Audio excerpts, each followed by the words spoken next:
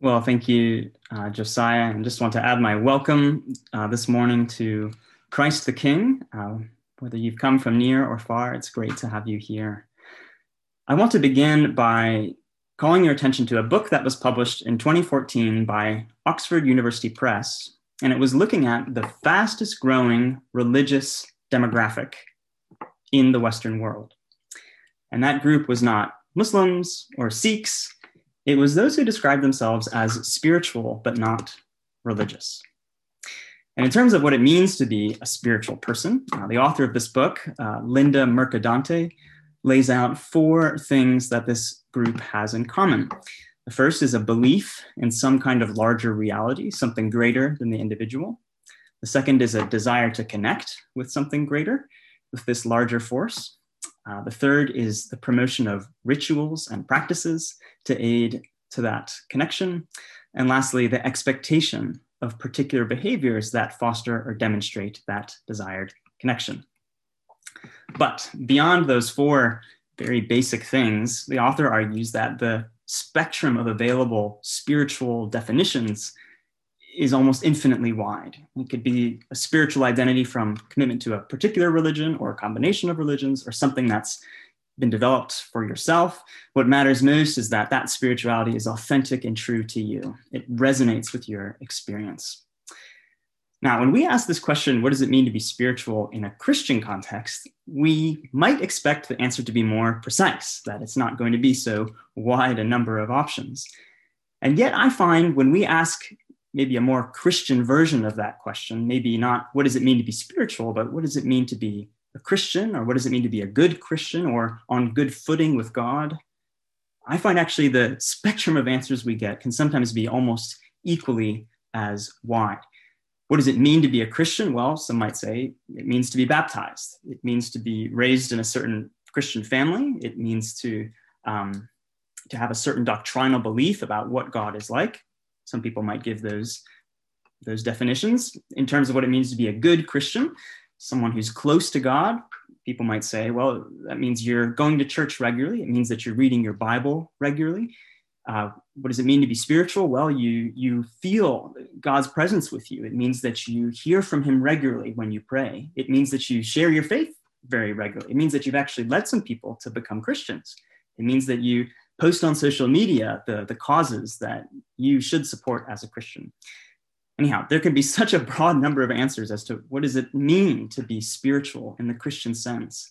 But actually, for the individual Christian, experience can be quite bewildering. It can be hard to have a sense of what is the core of what makes us who we are as followers of Jesus. And this can particularly be the case when we go through a season of trial or dryness or just in general difficulty, and all of those, or at least a number of those things that make a good Christian, we can feel maybe no longer apply to us.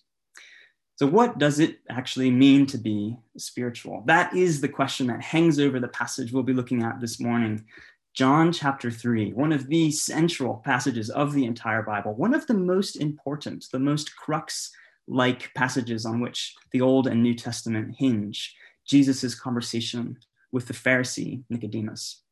And I'm going to argue that this passage falls into three parts, that we see, on the one hand, an unexpected assessment, then we see an unparalleled authority, and lastly, an unprecedented invitation. So an unexpected assessment, an unparalleled authority, and an unprecedented invitation. So just for some context of this passage, this is towards the beginning of Jesus' ministry. He's begun to do miracles and signs, and that has begun to win him some followers and some enemies. And that's included among the class of the Pharisees. The Pharisees were some of the Jewish religious teachers of the day. And we're told here that one of them, named Nicodemus, pays a visit to Jesus. And here is what the text says. If you have a Bible, I do invite you to open to John chapter 3. And I'm just going to walk us through the passage starting at verse 1. We're told, now there was a man of the Pharisees named Nicodemus, a ruler of the Jews. And this means that Nicodemus wasn't just a Pharisee, wasn't just a religious leader with a religious education, but was actually a member of this select committee known as the Sanhedrin. And this is a group that maybe was as small as just 71 particular leaders in Israel, but they were the highest religious authority in the land. So this Nicodemus is, in terms of what it means to be spiritual, this guy's a big deal. And we're told in verse 2, this man came to Jesus by night. Now, much has been wondered about what that means. It could be that because some Pharisees had already positioned themselves against Jesus, that Nicodemus was doing this secretly. That's certainly possible. But at the same time, we have a sense throughout John's gospel that John takes note that night, often in Jesus's teaching, is a symbol of spiritual darkness. We notice that John calls attention to things being at night when there is symbolic meaning behind that. For instance, when Judas leaves the Last Supper to go out and betray Jesus, John explains this in terms of Judas immediately went out and it was night. We see even in Jesus's teaching, he says things like, if anyone walks in the night, he stumbles because the light is not in him. So it was certainly nighttime when this happened, and maybe he had secretive reasons to come to see Jesus at this time. But it seems that John is wanting to point out that though Nicodemus was not aware of it, he was in spiritual darkness. And this right away should give us pause as we come to this passage. Whether we're Christians or not, what Jesus is trying to draw out for us is that it is possible to think that you are spiritually in the light when you in reality are not. It is no excuse for us to breeze over this passage and say, well, I know this one quite well already. In fact, this beginning gets us thinking, am I really walking in the light? Am I truly a spiritual person? And to get the answer to that, we need to listen closely to what Jesus has to say. So Nicodemus says to Jesus, Rabbi. And here we see, well, this is quite a respectful way for Nicodemus to address Jesus. After all, Jesus did not have the religious education that most rabbis would have. But then we see this respect kind of decay into something that seems a bit patronizing. At least that's the sense of what commentators make of this in the original language. Nicodemus says, we know that you are a teacher come from God, for no one can do these signs that you do unless God is with him. There's a sense that this would have come across in terms of, Nicodemus maybe seeing this as quite a gift he's giving to Jesus. Here's the highest religious authority of the land, and wanting to let Jesus know, hey, we've heard of you, and we want to affirm that that God, he seems to be up to something with you, young man. That's kind of the attitude that comes across here in the text. What's interesting about this is that what hangs over this introduction is this question that Nicodemus isn't asking, but is implied, which is, who are you, Jesus? And what we find in what follows is that Jesus doesn't quite give him a direct answer. In fact, this can tell us something about when we come to the Christian faith from the outside, we often begin by asking questions about Jesus, like Nicodemus. But we find often that as we look closely, we find Jesus begins to ask questions of us. And that is what Jesus, in fact, does here in the text. We get to verse 3. Jesus answers Nicodemus and says, truly, truly, I say to you, unless one is born again, he cannot see the kingdom of God. And this is the crux verse. This, I think, is what the rest of the passage is going to explain. What does it mean to be spiritual? Jesus says, one must be born again to see the kingdom of God. And in a sense, this does follow what Nicodemus has said, because Jesus speaks of seeing the kingdom of God. Remember, Nicodemus had said, we have seen some things about you, Jesus. And Jesus is in effect saying, actually, you have not seen spiritual reality unless you have gone through this experience of being born again. And Jesus speaks of the kingdom of God, which was not a phrase that was present in the Old Testament as it, in that language, but it's something Nicodemus should have been aware of. All throughout the prophetic books of the Old Testament, there was talk of a descendant of David who would be a king, who would be this Messiah, who would rule. And that rule, in effect, would be God's rule. It would be God's reign. It would be a kingdom of sorts. Nicodemus would have understood this as happening at the end of time. Jesus, in effect, is saying, Nicodemus, you're talking about seeing me. But in fact, if you were truly seeing spiritual reality, you would see that the end times have in fact come, and that the reign of God in itself is evident through me. But To see this, Jesus says, you must be born again. Now, here we come to this phrase that's used all over Christianity, but often without much meaning. What does it actually mean to be born again? This is what it means to be spiritual. What does this actually mean for Jesus? Well, at the very least here, we get a start at something of a definition, because this phrase, born again, actually in the original language would have had two meanings. It can mean to be born again, but it can also mean to be born from above. The phrasing is the same. And they give us different nuances as to what this experience of being born again means. Just to be born again, well, this must involve a kind of regeneration, a kind of break with the current self and a creation of a new one. To be born again is not something that one can do yourself. You don't usually have a role in being born, but it is something that happens to you. And like all births, this would be a birth that has a future that lies ahead of it.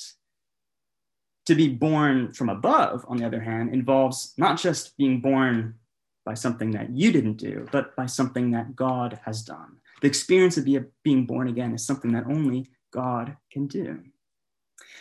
And we see Nicodemus's somewhat scornful reaction to this because of the question he asks in verse 4. He says to Jesus, "How can a man be born when he is old? Can he enter a second time into his mother's womb and be born?" But Jesus, instead of changing the metaphor, doubles down on it. But he gives us a bit more of an explanation of what he means. Jesus says, "Truly, truly, I say to you, unless one is born of water and the Spirit, he cannot enter the kingdom of God." Here we notice there have been a couple substitutions here. Instead of seeing the kingdom, Jesus has said, enter the kingdom. In a sense, what Jesus is saying that actually is that to see the kingdom of God, to perceive spiritual reality as it is fulfilled in Jesus, is in fact to enter it. And likewise, to be born again isn't just this kind of regeneration that God must do. It is a being born again of water and spirit. Now, this phrase, being born again or born of water and spirit, again, does not have an exact history in the Old Testament. But Nicodemus surely would have thought about another place in the Bible, in the Old Testament, where water and spirit are mentioned closely together. And this would be Ezekiel chapter 36, verses 25 to 27. And I'm just going to read these verses to you. This was a prophecy that God made through Ezekiel in terms of the end times for the people of Israel. God says, "I will sprinkle clean water on you, and you shall be clean from all your uncleanness, and from all your idols I will cleanse you. And I will give you a new heart, and a new spirit I will put within you. And I will remove the heart of stone from your flesh, and I will give you a heart of flesh.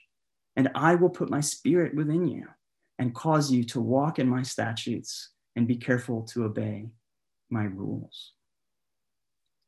So we see here first the idea of being born of water. Well, that has to do with being sprinkled clean, having moral impurity, pursuit of idolatry, of living for things that aren't God.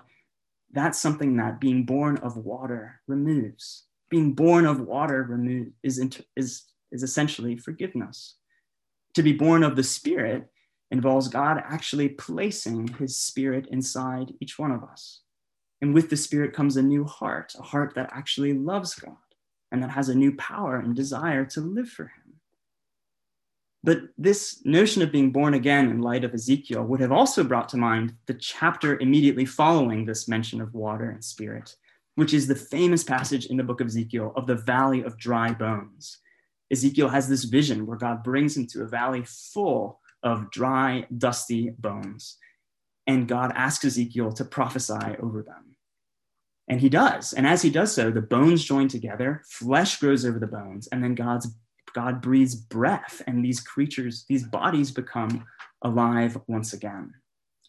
In a sense, what this means, and Nicodemus must have put the pieces together of where Jesus was going, is that to be born again, in fact, is such a radical transformation in the individual that it is akin to going from dry, dusty, totally lifeless bones to actually alive, functioning, living people.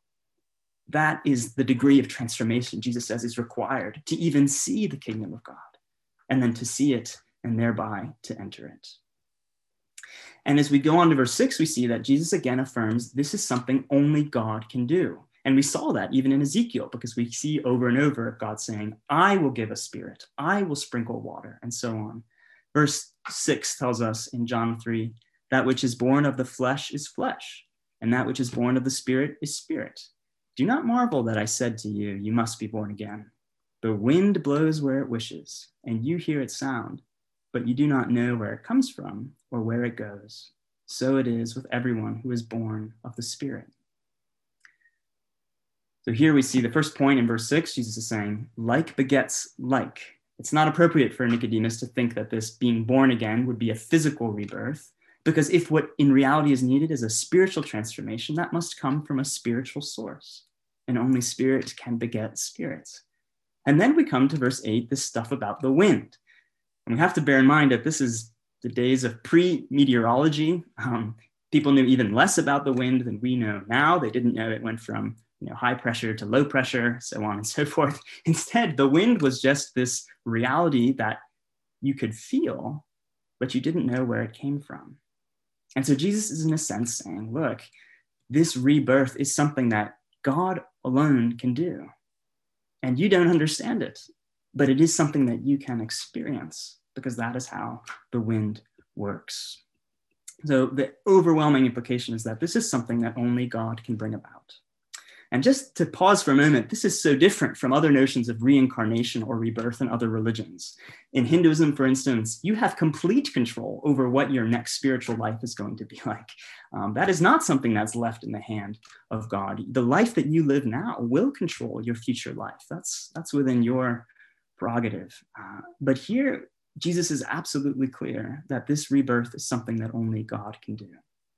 So I've called this section the unexpected assessment. And that is because we must put ourselves in Nicodemus' shoes to feel how offensive and utterly unacceptable this would have seemed to him. Because here you have Jesus telling Nicodemus, the most prestigious type of religious person of his day, that all of his religious study, his reading of God's word, his prayer and fasting, his teaching about God of other people, including his desire for people to become followers of the God of the Jews, even though they were not. All of these things Nicodemus would have surely done. But in fact, by Jesus saying that he must be born again, in effect, Jesus is saying, Nicodemus, you must start all over. None of that counts for everything. That's not what it means to be a spiritual person. And instead, Jesus says, you can only be born again if God does this work of transformation in your heart, if he cleanses you, if he forgives you, and if he gives you a new spirit and heart inside you. Again, I said this phrase, being born again, was not in the Hebrew scriptures, but there very much was this idea that Israel was the son of God, and that the Israelites, the Jews, were all children of God. And yet here again, Nicodemus is very much challenged, as Jesus is saying, actually, being a child of God is not something that is inherited by nature of your ethnic belonging to the Jews. And in fact, the Jews also believed, the Mishnah, a collection of rabbinic teachings, said that in terms of those who will enter the kingdom on the last day, well, that will be actually all Jews, apart from maybe the worst apostates. And yet, once again, Jesus is challenging that in effect and saying, even someone like Nicodemus, the most spiritual type person of his day, even that kind of person will not enter God's kingdom unless he has been born again by God. This would have been offensive and narrow to Nicodemus, and I want us to feel the narrowness of it today for us and our modern society. Because Jesus here isn't teaching some kind of generic spiritual rebirth that needs to take place. In fact, it is very specific. This is a kind of rebirth that only Yahweh, the God of the Hebrew Bible, can actually bring about. And this God of the Hebrew Bible needs to offer forgiveness to you if ever you are going to perceive spiritual reality, if ever you are going to enter into an actual spiritual union with him. And this just raises the question of why would anyone believe this, especially today? Of all the spiritual options out there, and of all the people who are going the route of spiritual but not religious, why on earth would you choose something that comes across as so narrow as this? There are those who enter the kingdom of God by being forgiven by Yahweh, and there are those who are not, and there is no in between. Why would you choose to believe this is true?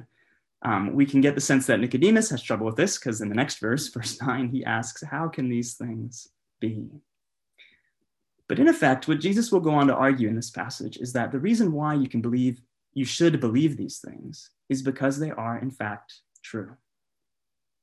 To claim that something's true immediately raises the question of on what authority are you believing that? And for some people today, their authority is science, or maybe it's personal lived experience, or maybe it's what the leading academics at the top universities say. But we're also aware that some authorities can be better than others. I've been told Wikipedia is not a great source for doctoral dissertation research. And in effect, what we find in this next section is that Jesus offers an unparalleled basis of authority on which he grounds these exclusive, unexpected assessments about what it means to be a spiritual person. So turning on to this unparalleled authority, the first source of this authority is the fulfillment of the Hebrew scriptures. Jesus says in verse 10, "Are you the teacher of Israel, Nicodemus, and yet you do not understand these things?" This is a rebuke that Jesus is making of Nicodemus. Jesus is saying, Nicodemus, you should have been aware that what these things I'm saying are true because they are found in the very scripture that you study day and night. And this is significant because there are other religions that talk about how their beliefs fulfill earlier religious scriptures. You could think of Mormonism or Islam, both of which identify themselves as in some sense being predicted from the earlier Hebrew scriptures. And yet it's interesting that neither Mormons nor Muslims will look at the Greek, the Christian New Testament or the Hebrew Bible as equally authoritative with the Book of Mormon or with the Quran. In fact, they'll see them as corrupted of sorts. The Christian faith is the only religion that I know of that so affirms that there is utter continuity between what God has done across space and time, that we fully raise up the Old Testament as equally authoritative with the New. And there is something of authority that comes with this. Jesus is not just some guy who just walked down the streets of Toronto and suddenly said that he was God and this is the way spiritual reality is. No, in fact, there's this steady story, steady threads that go all throughout thousands of years of history that all point to Jesus. This is not just some guy off the block, and there is some authority that comes with that. And Jesus affirms this authority in verse 11 when he says, "Truly, truly, I say to you, we speak of what we know and bear witness to what we have seen, but you do not receive our testimony." And here in verse 12, we come to a little puzzling detail. Jesus says, "If I've told you earthly things and you do not believe, how can you believe if I tell you heavenly things?" And here it seems by the earthly things, Jesus is referring to this need to be born again. Perhaps Jesus sensed that Nicodemus was wanting to ask more esoteric questions about the nature of the kingdom or the end times. Those were common questions Pharisees were interested in. But Jesus, in effect, says, actually, it's no use talking about anything further. It's no use talking about any other kind of spirituality unless you have this down first and foremost. What does it mean? What's at the crux of being a spiritual person? So this first source of authority is this fulfillment in the scriptures. The second source of authority that Jesus affirms is his descent from heaven. We see this in verse 13. Jesus says, "No one has ascended into heaven except he who descended from heaven, the Son of Man." What is helpful to think about here is in this context, there were a number of rabbinic writings that claimed that a number of the authoritative prophets in the Old Testament had actually ascended into heaven and then come down, and that's how they got their knowledge of scripture or the laws that they had. And this would be particularly attributed to Moses. And Moses, maybe in the actual biblical accounts, comes closest to this, right? He goes up on Mount Sinai and he does have an encounter with God and returns to the people with the laws. But of course, what Jesus says here actually is affirming what the Old Testament does say, which is that no one actually has ascended to heaven and then returned to bring a message. That was something that was claimed as a source of authority. But then Jesus here says something interesting that we might miss in this translation. And so I think another way we can read this, which is helpful, is to have it say, no one has ascended into heaven, but rather there is one who has descended from heaven, the Son of Man. And this is Jesus's term that he often uses for himself, this messianic term found in the book of Daniel in the Old Testament and other places. So in a sense, what Jesus is saying is, There are no tourists in heaven. There are none who have gone up there and come down, which actually is what many religions claim, like Islam and Mormonism, in effect. But Jesus instead is saying, even though there are no tourists in heaven, there is someone who is actually from there. And to get this across, I think it's helpful to think, maybe if you're Canadian, you have traveled outside of Canada, and maybe you found yourself in a conversation with people who are talking about Canada very strongly, with very strong convictions. And they say, well, I know what Canada's like because, in middle school, yeah, we did a school trip there. And you're there in the room as an actual Canadian, and maybe you're listening politely because you're Canadian, right? But at some point you're hoping that they're going to ask you what Canada is like because you're from there. That gives you an authority to speak. And Jesus is, in a sense, claiming this very thing, that actually there is no one who has ascended and come down from heaven, but there is one who has come from there to begin with, Jesus the Son, who has dwelt with the Father and the Spirit from eternity past. And if that's true, that would give him a kind of authority that is unmatched by any claim of any other religion that's out there. I love how Reverend Glenn Taylor a couple weeks back gave that illustration of Yuri Gagarin, that Soviet astronaut who went out into space. And then in the Soviet news, it was reported that he had gone into space but didn't find God. Another interesting tidbit of that story is that C.S. Lewis was alive at the time, the British academic and author, and he wrote an op-ed in a London newspaper. And essentially he said, to look for God in outer space is as silly as going to a play and looking for Shakespeare in the rafters of the playhouse. Because if there is a God, Lewis was reasoning, the way that God would relate to us in this world would be like the way an author relates to a story. And the only way we could know anything about what the author was like would be if the author actually wrote himself into the story and stepped onto the stage. And then in that case, that author could tell us, here's what the story is about. Here is how it's going to end. Here is your role within it. And that, in effect, is exactly what Jesus is claiming to be. And that's the basis of his authority. And it's affirmed and validated by the historical evidence that still stands up to scrutiny today for his resurrection, as he had predicted. Lastly, we come to this final source of Jesus' authority, and that is the authority that Jesus has as our Savior. Verse 14 tells us, Jesus says, as Moses lifted up the serpent in the wilderness, so must the Son of Man be lifted up, that whoever believes in him may have eternal life. Now, to make sense of this, we need to know a familiar episode to Nicodemus in the Old Testament, in Numbers 21. And this was when God's people, Israelites, had been rescued miraculously from Egypt, where they were in slavery. God had miraculously parted the Red Sea. He had miraculously subdued some of the nations on the other side of the Red Sea to protect them. He had miraculously provided food and water for them, and yet still they continued to be totally distrusting of God, accusing God of having brought them into the desert to kill them, and complaining and grumbling about him. And God, in response to this repeated faithlessness, rightfully so, punishes them. And he punishes them by sending these serpents in their midst with lethal poison.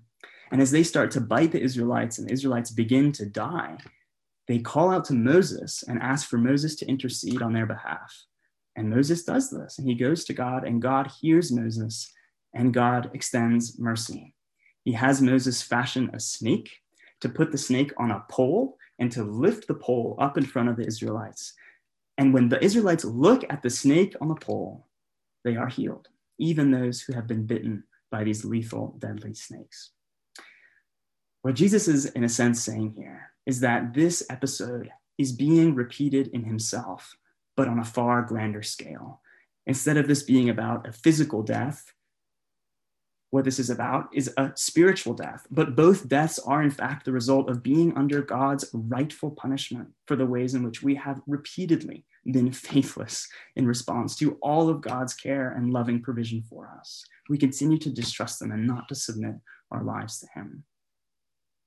And yet, even in that condition of spiritual perishing, and right, that's now much more serious than just not being able to enter the kingdom or not seeing the kingdom. Those are still quite vague terms, but here Jesus paints in a more clear picture what it means to be in those positions, the position of spiritual darkness. It is, in fact, to be spiritually perishing and on our way to eternal death. And yet, in that condition, Jesus says, the Son of Man will be lifted up. And that phrase lifted up in John is often associated with Jesus' ascension, with his resurrection, but most immediately with his death. Jesus here is demonstrating an awareness that he knew that he would be lifted up on a cross, much like a pole. And in a sense, what Jesus is saying is that here is how being born again actually happens. On the one hand, it's something that only God does. Only God can bring about that purification of the heart, the forgiveness of sins, the regeneration, and a new heart to live for God. But here is how it happens. It happens when we, like the Israelites, see the state that we're in, to see our true condition. And when we look up to Jesus raised up on the cross as the only hope we have of getting out of it.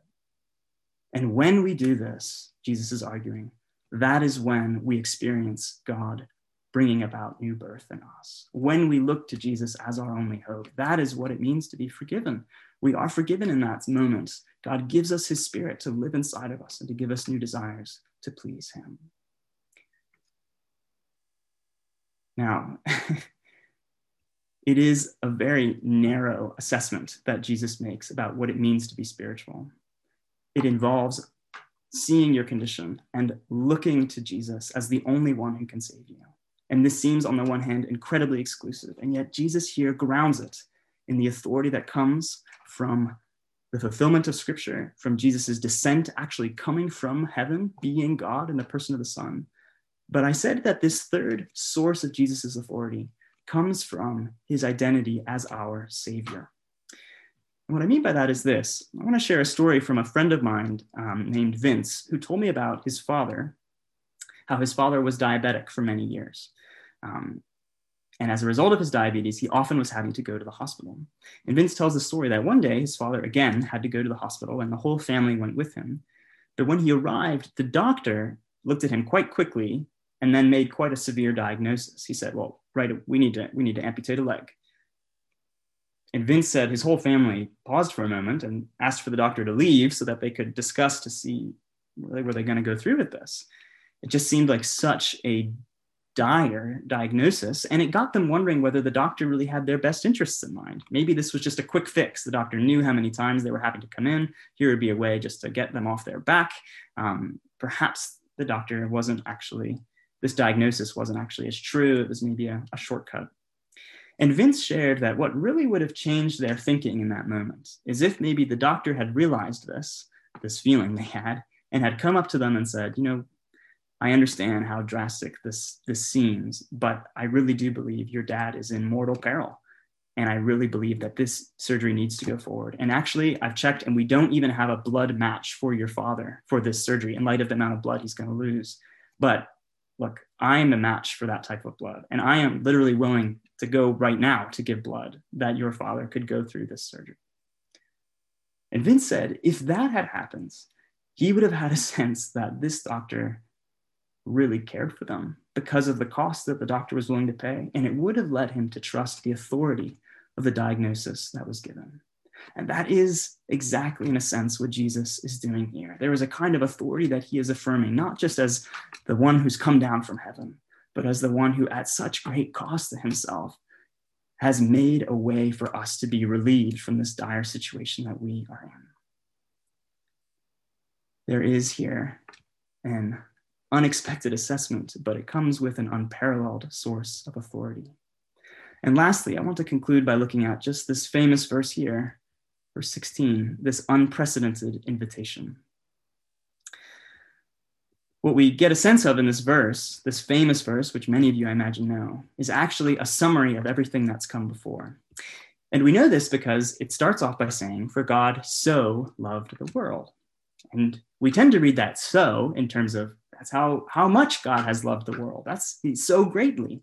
But actually, and that's consistent with the sense of the verse on the whole, but the word in the original language actually means in this way. And in the original language, that would always be referring to what had just come before, this episode we've had with the snakes. So there's the sense that in which this is the explanatory gloss of what this whole story has meant. It means this, that God has so loved the world. that the situation of us getting out of this situation of perishing and utter faithlessness is God intervening, God taking the first step of loving us before we had changed how we were behaving, before we had changed to have the right set of beliefs. God loved us. And we're told that God loved the world. And for Nicodemus, this would have been hard to accept. The Jews were God's special people, but that God would love the world, that would be quite a thing. Apart from your race or ethnicity, it doesn't matter. God loved the whole world. But as one commentator has said, in reality, with the bigger picture of what's going on here, the most amazing thing is not how big the world is, but how bad it is. And yet, this is the kind of world with people like you and me that God has loved. Again, there are lots of religions that talk about a God of love, but as author and pastor Tim Keller likes to say, the question is, how do you know? How do you know that God really loves you? Someone can tell you they love you over and over, but unless you see that love in action, you can never know it's really there. And this is where the Christian faith, instead of just giving you words about God's love, gives you a story, a historical story. And at the heart of that story is a cross. For God so loved the world that he did something. He gave his only son. And that's language reminiscent of Abraham having to give up his only son. That would have been so painful. But in that case, God provided a substitute. But in this case, no substitute came. And why did God do this? That whoever believes in him should not perish, but have eternal life. And this word for life here, in the original language, there's a word for life that's the word bios, like the word biology, bios. And there's also this word zoe, where we get the name Zoe. And the word for the bios word, that refers to the mechanics of life, but the word Zoe refers to the vibrancy of life.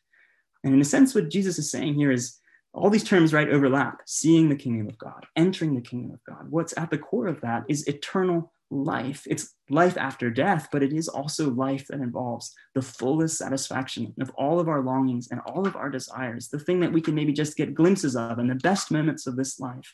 All of that satisfaction is to be found eternally in God. And that's something that Jesus says we can begin to experience now.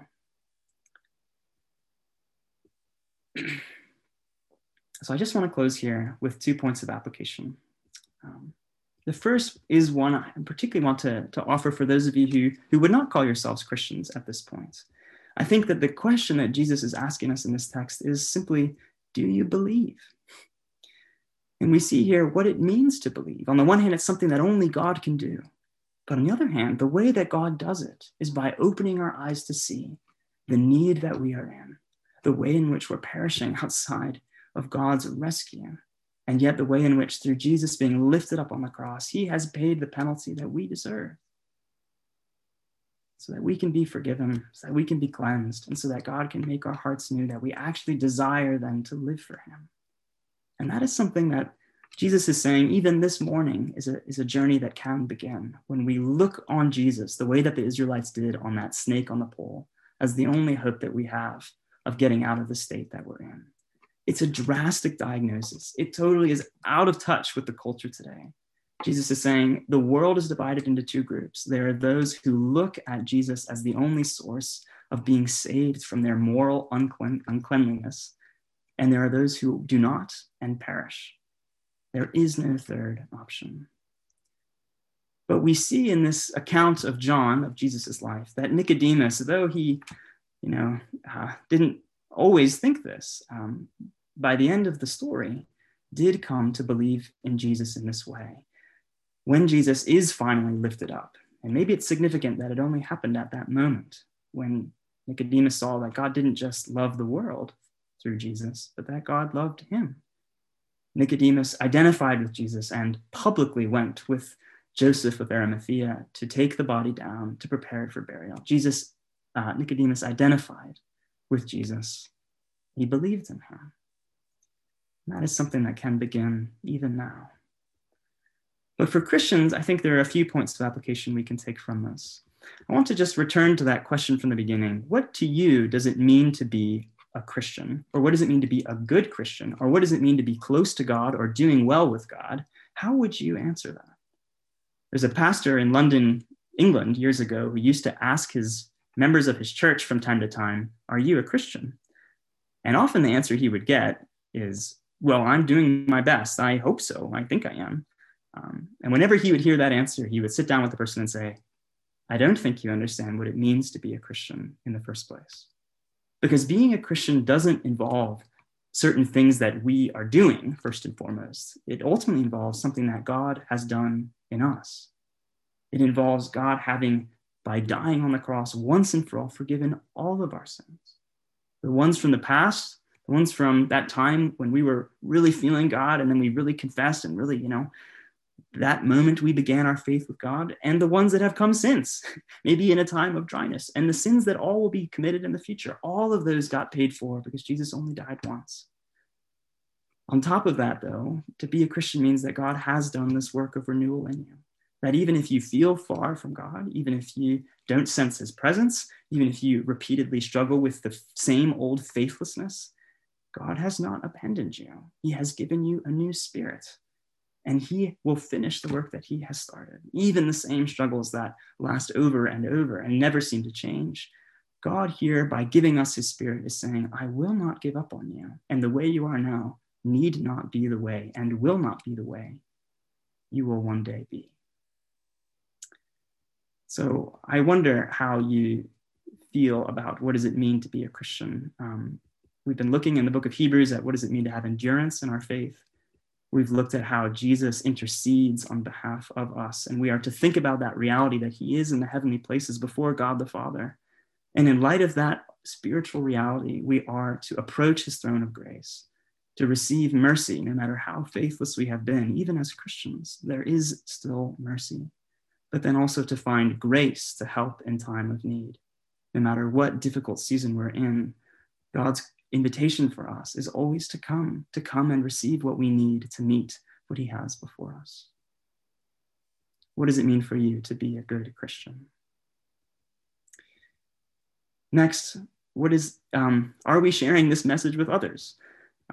C.S. Lewis has said, when we truly find something wonderful, we will have a desire to share it with others.